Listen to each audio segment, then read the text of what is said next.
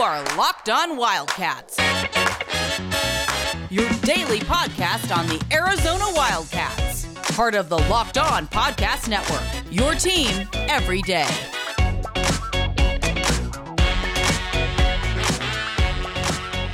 Happy Wednesday, everyone. Thanks for keeping it locked on Wildcats. We're actually coming to you live Wednesday.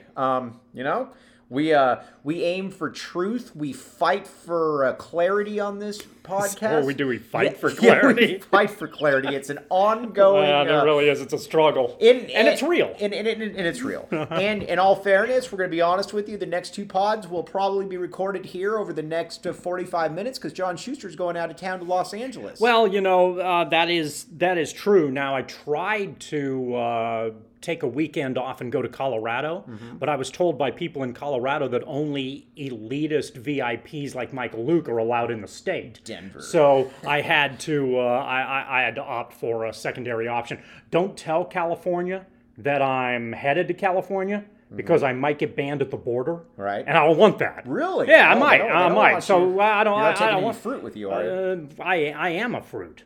Well, there So you go. I'm probably on the list already when you go through a little like- checkpoint. they're like, man, we gotta are you checking any?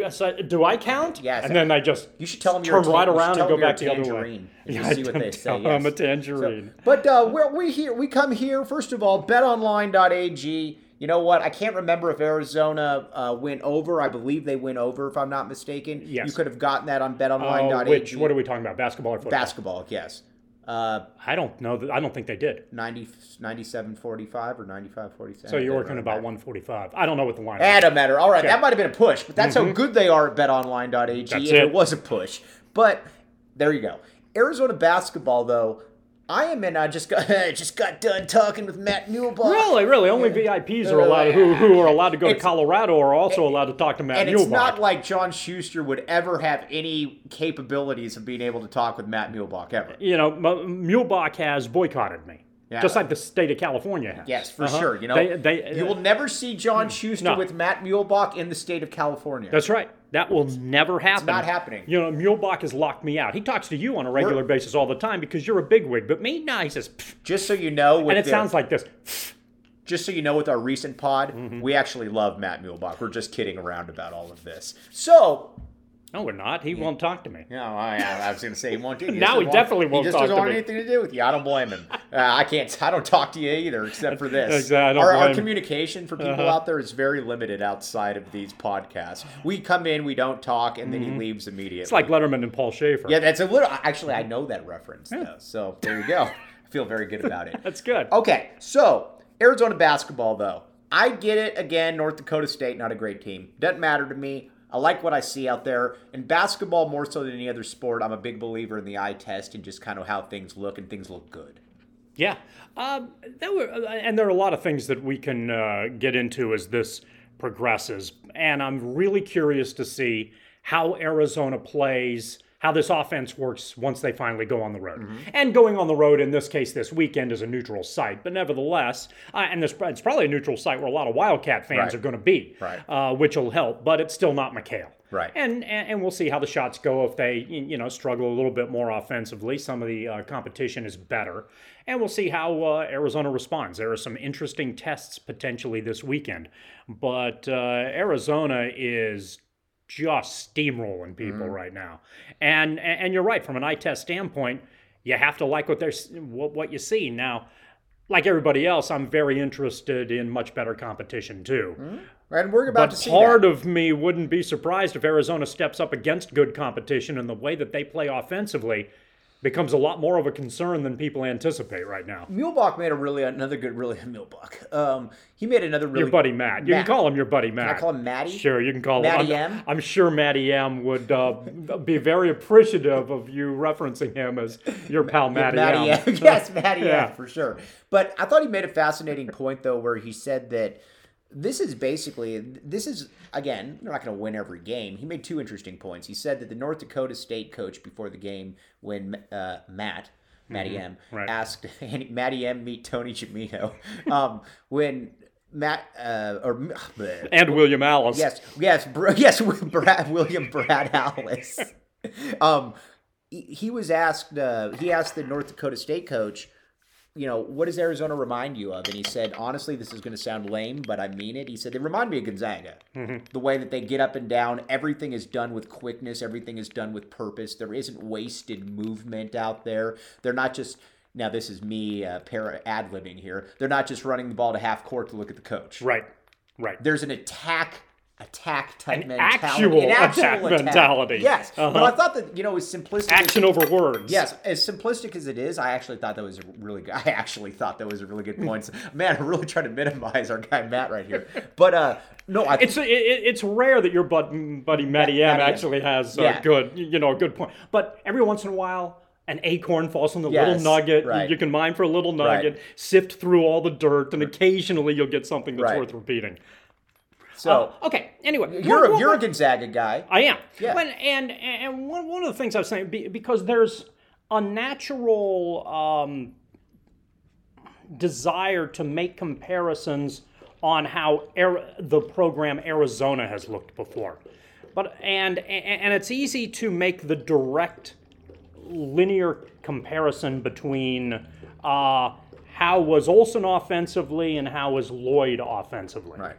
But I don't think, and guide me as I work through this a little bit and see if you see maybe some detours here that work perhaps a little bit better. To me, it looks a little bit like this. It's not quite linear, but it's Olson to... By the way, that's Bruni drinking water. Which is smart. You need to be Abyss if you're listening. Yes, that's Bruni. You need to be hydrated. Yes. It's Olson to Kerr by way of Popovich, to Kerr at Golden State, to Few to Lloyd. All right. And that is kind of Arizona, in essence, the offensive progression that it looks to me like Olson had his tenets.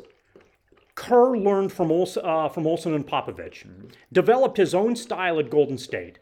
Few kind of had his own offensive approach, but utilized a little bit more of an analytics pass the ball style that was reminiscent of what we saw in the Popovich teams from about 8 years ago, and certainly from Golden State with Curry when Kerr was the coach there making their dynasty run.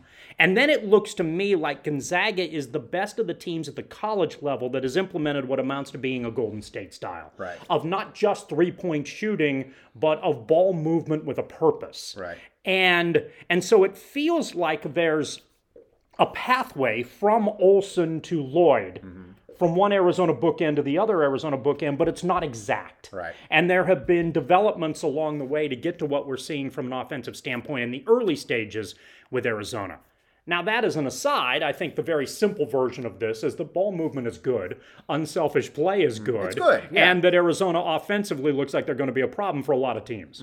Yes. Not just this year, but in years to come. But in years to come, and honestly, I think that a lot of these guys are huge benefactors of the Tommy Lloyd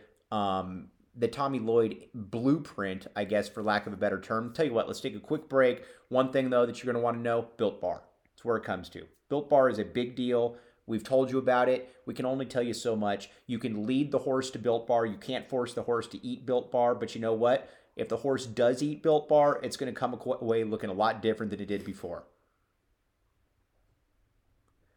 Thanks for keeping it locked on Wildcats. I'm your host, Mike Luke. All right, let's just look at these players, though, up and down the court. We got to talk about your guy, Koloko, first. You said it before the season. This guy, from last year to now, doesn't even look like the same player. Look, he's literally gone from Kevin Flanagan to Lauren Woods. It's staggering, right. The confidence that he is playing with. Right. And I don't know if it was a coaching staff that kind of looked at him and said, dude, you're a lot better than you think you are right now. Right. And whatever. Here we go. Here are some catching exercises. Catch the ball. Right. We're going to run plays for you. Right. You're going to be our defensive stopper. This is where you need to be as far as defense is concerned. One of the things that I'm really enjoying seeing, very simple, is on the defensive end, he never actually jumps to block a shot. Right. He just stays there. And they've mentioned to him, oh, by the way, you're 7'1" and 7'1" taller than everybody else, and you don't have to. You've got good reach. You can be a problem already. And that has kept him out of foul trouble, which was the major concern I had for him this year. The addition on the other end is that Arizona's actually running plays for him, right, which has surprised me a great deal.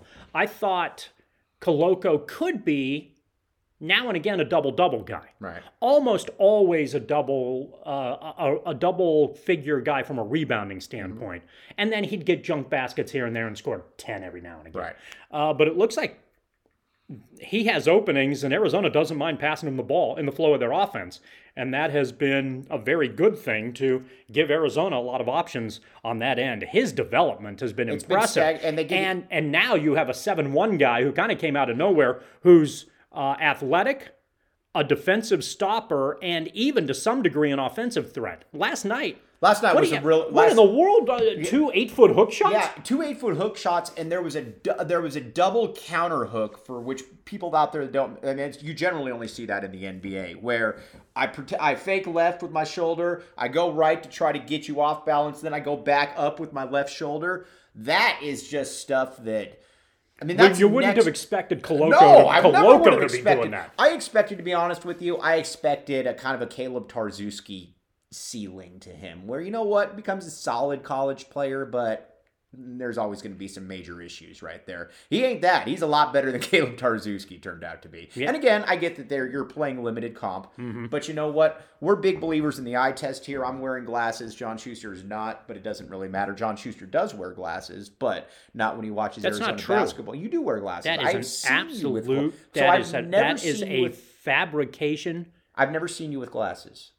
I'm not going to confirm or deny that. But you will confirm it's a fabrication. If you said it, it's a fabrication. You just said it was a fabrication. Let's talk about Arizona basketball, Let's talk about the eye test. The eye test, My perfect eyes like what they see so far. Yes, exactly. Now, we're going to find out more, obviously, going forward, because you're going to most likely be playing Michigan on Sunday. Man, that could be a lot of fun. Which could be a lot of fun. And I'll tell you one thing. If the U or the A was able to back their way into a win by backing the A, right, you could start looking at this team in maybe even a little bit of a different light than we're looking at it already. This isn't. Oh man, I apologies for making this comparison up front, and I'm going to hedge this comparison right out of the gate. This weekend isn't the Great Alaska Shootout, but part of me gets the feeling it's almost like the Great Alaska Shootout. And for folks who aren't familiar with that reference, that was the year in 1988 where Arizona went up to a tournament. It was then called the Great Alaska Shootout. There were really, really good teams there. And Arizona went up there as kind of an unknown. Right. Because they were a team that was getting better, working their way through. They were an unknown at the beginning of 88 and utterly obliterated good competition up there. Right. And then it was like, oh, whoa, what do we have here? And I don't expect exact parallels. But if Arizona looks really good and becomes an offensive problem in the early stages in Vegas, and one of those teams is Michigan, you're going to start to look at Arizona a hell of a lot differently. And maybe the real Desert Rising is returning to McHale Center sooner than we think. Right. Yes. I think that could really be the case. Man, he's getting a lot of free airtime out of this. I actually texted Matty M during the game, the first game of the season, and I said, I know this team sucks, they play, but man, this is a good Arizona team. And he responded back almost immediately, and he said, yeah, they're really legit. And I think that's true. What also I found interesting, and we'll know more when they get into deep waters, I get all that, but what I find interesting, though, is, how do I put this? I don't see from a personnel perspective a lot of weakness, like a glaring hole where you're like, it's going to be a real problem. I mean, 97's a terrible example because they went on to win the national title. But all year, 96, 97, you're thinking, man, we got this inside game's going to get absolutely annihilated against a good team.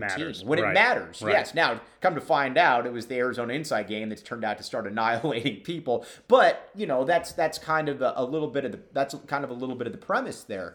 This team from they got wings for days. I mean, Dalen Terry can play, Benedict Mathurin can play, Justin Kier can play, Pella Larson can play. You got 4 wings right there. I'm totally cool with that.